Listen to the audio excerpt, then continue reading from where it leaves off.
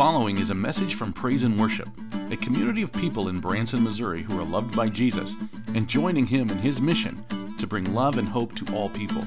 For more information and for more audio and video content, visit www.branson.church.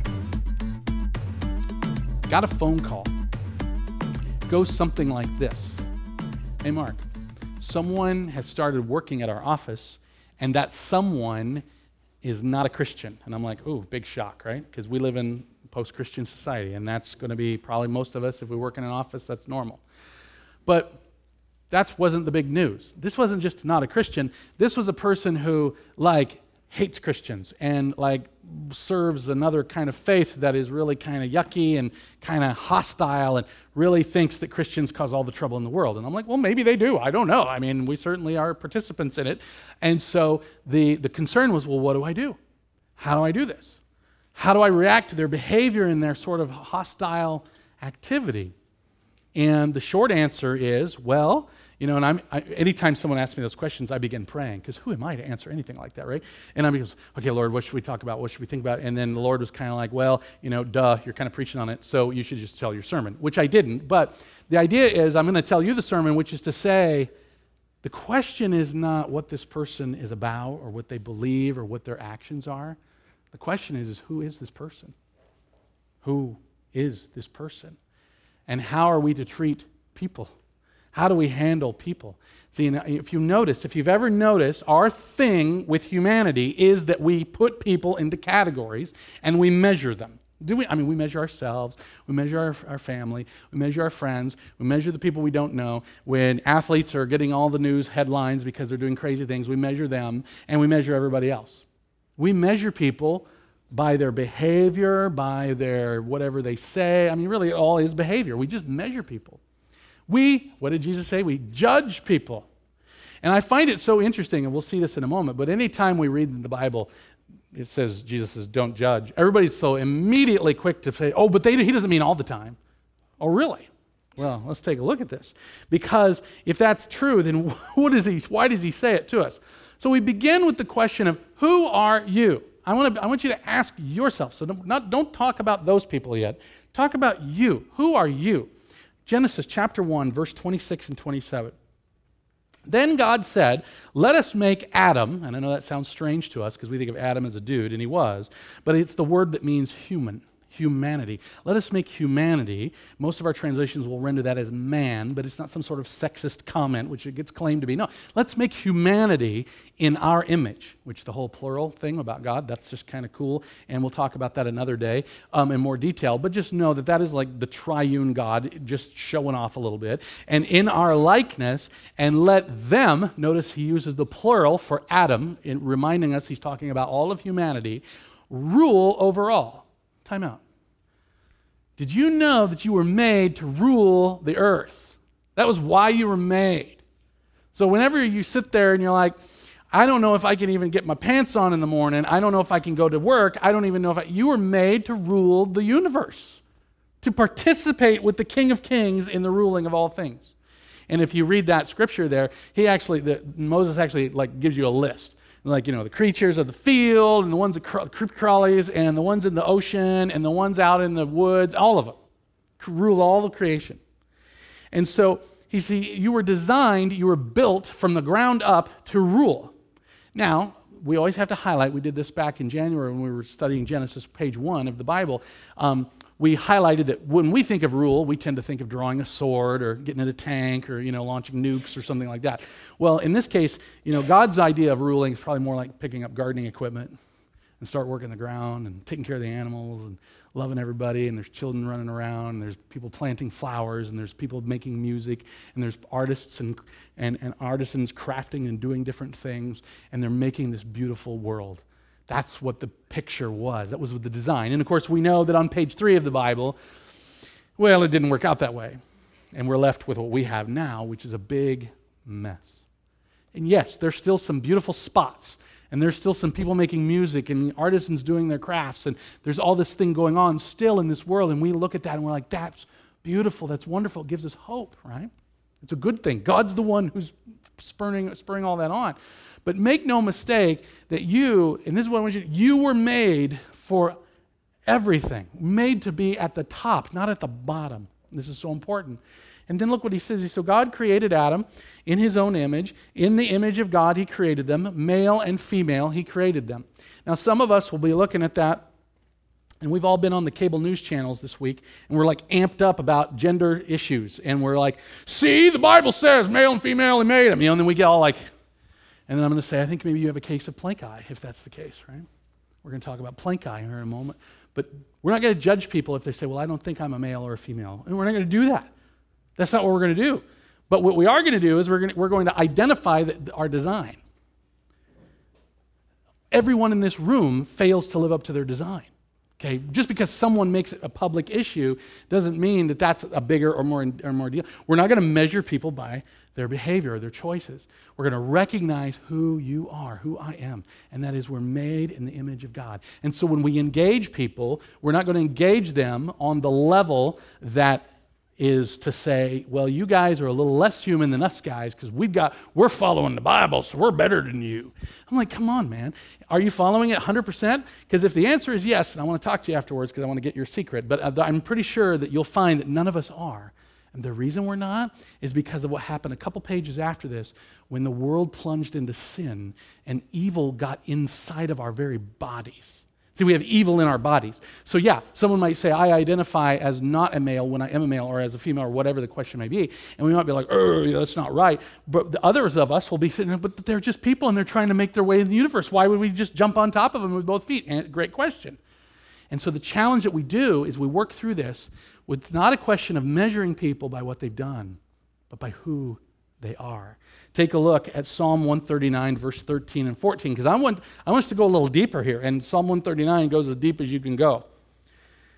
For you, he says, for you, the psalmist is saying to God, you created my inmost being, you knit me together. And I looked at it, I was like, what's the Hebrew word for knit? It's knit. It's this idea where you're actually weaving, it's like the Bible is very clear today. You're weaving things together. And you can imagine God sitting there, and I'm thinking about where Karen is today because of the pause. You're emulating God when you guys are making prayer shawls and so forth. And so you're knitting together. He made you individually. So you might look at Genesis 1, and you're like, yeah, he made everybody like that. Yeah, but he made you specific, not just in general, but in particular. He made you. He knit you together in your mama's womb. And then he says, I praise you because I am, and there's the traditional translation, fearfully and wonderfully made. And that's a very good translation. But I want us to think about what it means. Fearfully is like a strange word for us. See, and it actually, if you study the word, it means awesome. Now, the problem is we live in a culture where, as we learned in the Lego movie, everything is awesome, right? Some of you guys are what? But see, and then if everything's awesome, then nothing's awesome, that's a problem. In this case, it's the original word awesome, which means you look at something and you actually are filled with awe and you almost recoil because it's fearful. It's so powerful. It's like when you look right into the sun and it's too much. But this is more than that because it's not just that it hurts you, it actually causes you a little bit of fear. Have you ever been close to a really large animal? Maybe for the first time you were at the zoo and you walked up to a big lion. I mean, there's kind of a, there's the wall there, he's not going to get you, but there's that feeling that you have, your body's kind of like, should we be this close to that creature? And that's that feeling of being fearfully. And it's this idea, and I want you to see yourself that you have been made like that. This is what Scripture says. You're like, wait, Mark, are you saying that I am like a lion? I'm like, no, the Bible says that. You're actually, the way you would just run that logic through is you are honored. You are made in honor. And I found that not everyone is willing to allow themselves to think about themselves like that. So I want you to at least allow Scripture to speak of you the way you are. You are honored. You are fearfully made. You are made in honor. And then this other word, which is wonderfully. Now, we think of wonderful. Like today we're going to be eating food here in a little bit, and it's going to be wonderful. And that's true. But wonderful, again, go back to the older version of wonderful, which means it's something that it caused you to be filled with wonder. It is this idea that there's nothing like it. So you could think of a waterfall you've seen, or you saw a beautiful sunset, or you went and saw this amazing place where there was people doing special artwork or dancing or something, and you were like, that. I've never seen anything like that. That's what I want you to know. That's the way God looks at you. You are fearfully, you are amazing, you are honored, and you are one of a kind. There's nothing like, nobody's ever seen anything like this. He's talking about you. He's talking about me. This is the good news of God for you and for me. And when we define people according to their identity, rather than according to the way their behavior is, everything changes. Because I might sit here and look at some of my friends or family and be like, when you say that, I don't want to hear that anymore. That's what a lot of people say about me. They're like, And so the idea is, would you just shush up and get on with it? But the idea is, I understand that, but what if you looked at someone not based on what they do, but based on what God has done to make them into who they are? Everything changes. The whole sliding scale or whatever it is shifts. And this is the question. So then, with that in mind, we go see Jesus and we sit with him at the Sermon on the Mount in Luke chapter 6. I guess it was the Sermon on the Plain there. Same kind of sermon, different location. Jesus said, "Do not judge." Now, if you immediately swell up with the urge to say, well, I have to judge. Of course I have to make judgments. My mom told me when I was growing up, I got to be careful who I run around with, right? This is what I understand that. There's a practical thing. But if your heart swells up with an immediate reaction to say, I need to be able to judge, I want you to go ahead and get the toolbox out and start working, because there's a problem. If you feel like you have to defend your ability to judge, then you are no longer working according to Jesus' design here. And what he is saying is, do not judge. Now, the Greek word is krino, which means condemn. And so we see it following up with a synonym of that, another condemn word. So, yes, there are times we will, you might be walking out on the street and a guy comes up to you and says, hey, you want to buy some? He opens his jacket, he's got like 18 fake Rolexes or something, and you're immediately making judgments. And I understand that. And so, yes, there is a time and a place where you navigate reality and you're like, I don't think that's for me. But we don't have to condemn him. We don't have to say he's a lower person than us. In fact, Jesus said, don't do that. Don't disagree with Jesus. Jesus told you and me, don't judge, don't condemn, and while you're at it, forgive as I forgave, okay? Because when you're forgiving, you'll be forgiven. And so here's the deal. Whatever measure you end up using, that's the measure that'll be used for you. And I know everybody's like, Mark, I thought you never preached like that. I'm like, well, the Bible says it. Jesus says it. So we ought to listen to it. It's a cool idea. And when we understand this, and I want you to, it's very, very important that you hear this. So just so you know, Mark, who is telling you what Jesus said, Mark is a judger and a condemner and a person who struggles with forgiveness. You're hearing me? I'm not sitting here going, oh, wow, be like me, because I never judge anybody. And then as soon as I do, I'll be like, I mean, are you kidding me? We all do this. That's why we have that thing that swells in our heart. This is, he doesn't really mean that. No, he does. So what happens is we ask for the measure that he used for you and me to actually be used by us. And what measure did he use for you and me? Romans chapter 5, verse 8, because we have to quote Romans in every sermon. And that is, for while we were yet sinners, Christ died for you and for me. So what we are called to do is to join Jesus in his mission, and that is while there are people who ain't doing it right, we should die for them, if need be. Some of y'all who are veterans understand what that means better than the rest of us. You ask a veteran, what happens when you go out and you put your life on the line and some of your brothers actually gave their lives, and then you come home and the people aren't necessarily appreciative of it. Do you feel like, should I have actually done that? Well, actually, according to Jesus, yeah, you did. You honored that. You honored your service. And so the idea is, whenever we go through life, what we're doing is we're actually laying down for other people. And so many people will say, well, I don't think Jesus is telling us to be a doormat. No, I think he's inviting us to trust him, which is a very interesting idea. Luke chapter 6, verse 41, because here's where the rubber hits the road. Like, oh, Mark, that's all nice, but how does this actually work? So when you look, Jesus says, why do you look at the speck of sawdust in your brother's eye and pay no attention to the plank in your own eye? I've read this passage 1,000 times in my life because I've been, I was raised in the church, and I've heard lots and lots of sermons on this passage, and all of them were good sermons. They were really good, but I had never, until this time when I'm sitting down looking at this, seen the word brother. That's why I put it in large letters and made it yellow so you would look at it with me. Isn't it interesting? We're worried about whether we've got specks or planks, But the real issue is that person is your brother or your sister. That's who they are.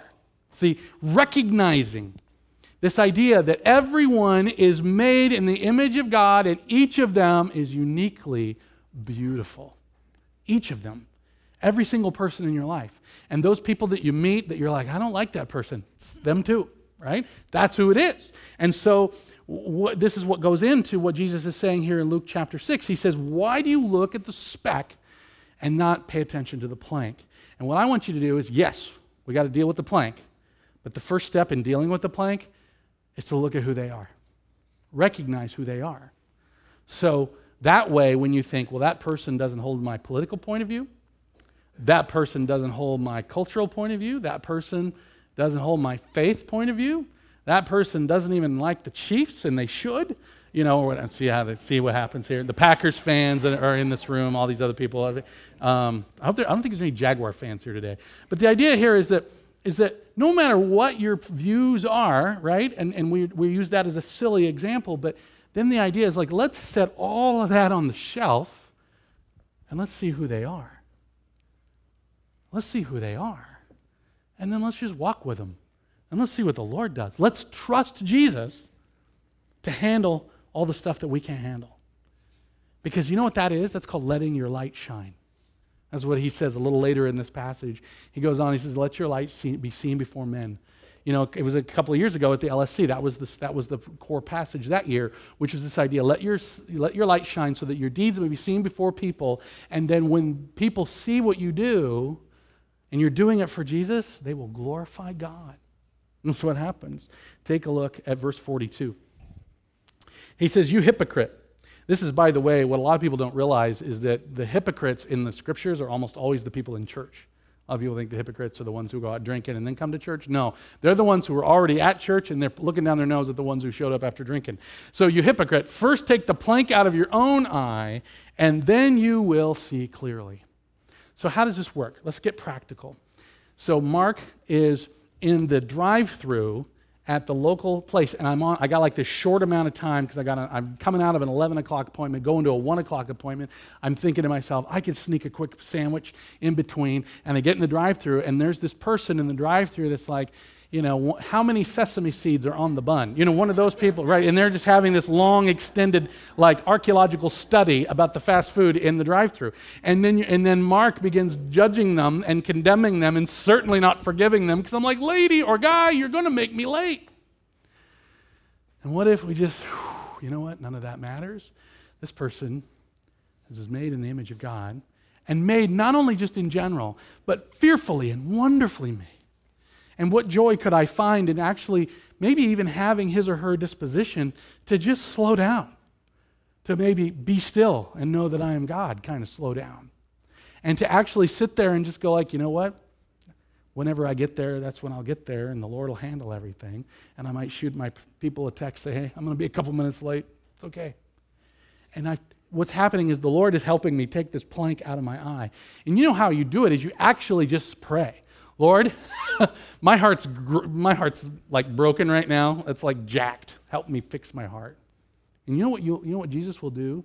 He will send his Spirit and he will do just that. Take a look at 2 Corinthians 5, verses 16 and a little bit from 18. He says, so from now on we regard no one from a worldly point of view.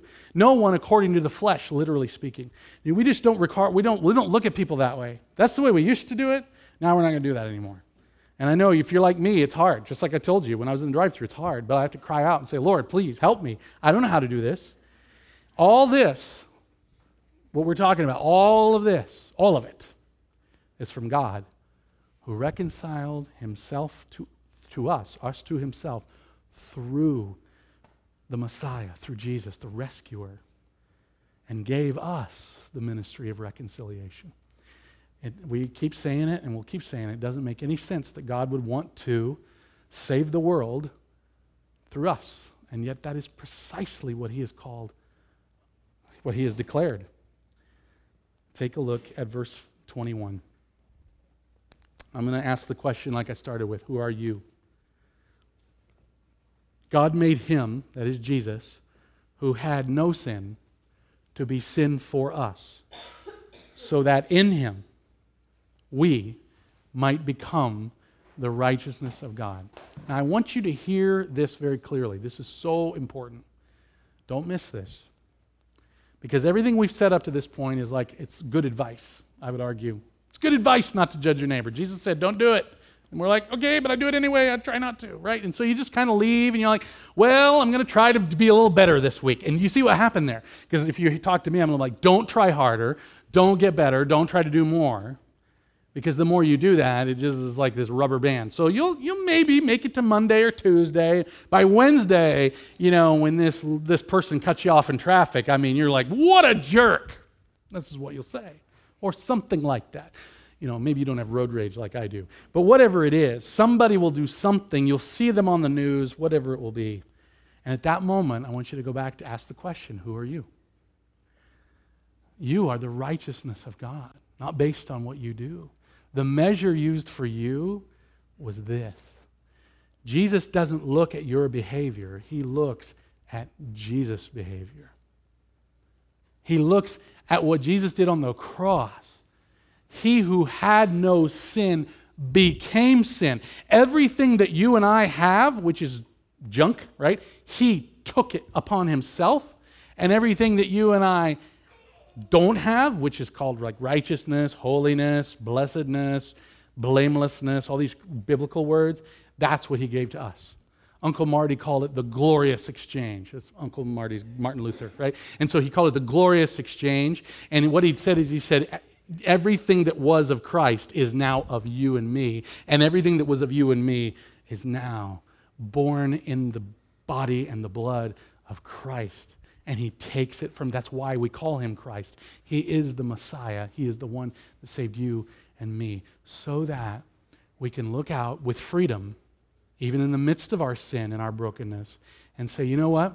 I don't always get this right, but those people are made in the image of God, and each one of them is uniquely made, beautifully made, fearfully and wonderfully made. And then we can take one step at a time, and we can recognize that. And that will cure our plank eye a little bit each day as the Spirit dwells in us and points us to Jesus so that we can love our neighbors. Can we pray about that? Because we're going to need some help. Let's ask him to help us with that. Father, we pray boldly right now, and we ask you to indeed cure our plank eye and instead fill us with your Spirit so that as we leave here today, even as we're here eating with one another and we make judgments, this is what happens, that we will look at one another in love, and that we will see each person made in the image of God, both to rule this earth and also to be fearfully and wonderfully made as unique individuals. And I pray that we would see the beauty that you have made in that, and that we would look for, in the midst of all of our brokenness, that we would look for your work in each of our lives. I pray that you would do this by the power of your Spirit through your word, as that we would seek to continue to grow and hear these words of Jesus, hear these words of the apostles that are sent by him. And I pray boldly that we would grow in that, all because of your power, because of what you have done for us, that he who had no sin became sin for us, that we might become the righteousness of God. And God, our Father, we pray in the name of your Son, our Lord, Jesus Christ, who lives and reigns with the Holy Spirit, one God, now and forever. Amen.